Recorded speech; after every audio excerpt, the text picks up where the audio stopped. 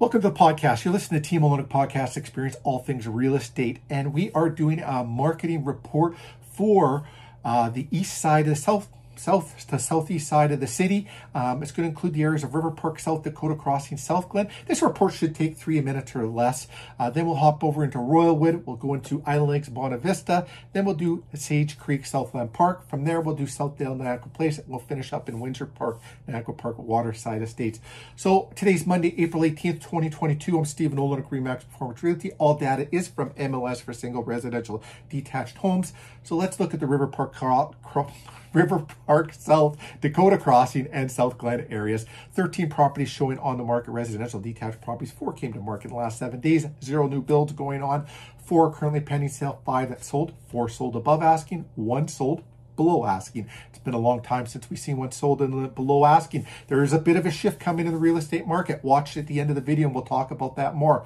Royalwood, what's going on there? 2 on the market. 1 came to market in the last 7 days. 1 new build. That new build's been on forever. 0 pending sale and 1 sold. The one that sold above asking price. Island Lakes, Bonavista, 5 on the market. 3 came to market in the last 7 days. 0 new builds, 0 pending. 1 that sold. The one that sold above asking. Just talking with a realtor over in the Island Lakes area, and they were talking about how few showings they've had. And isn't that interesting? Again, tune into the end of we'll watch to the end of the video and we'll talk about that.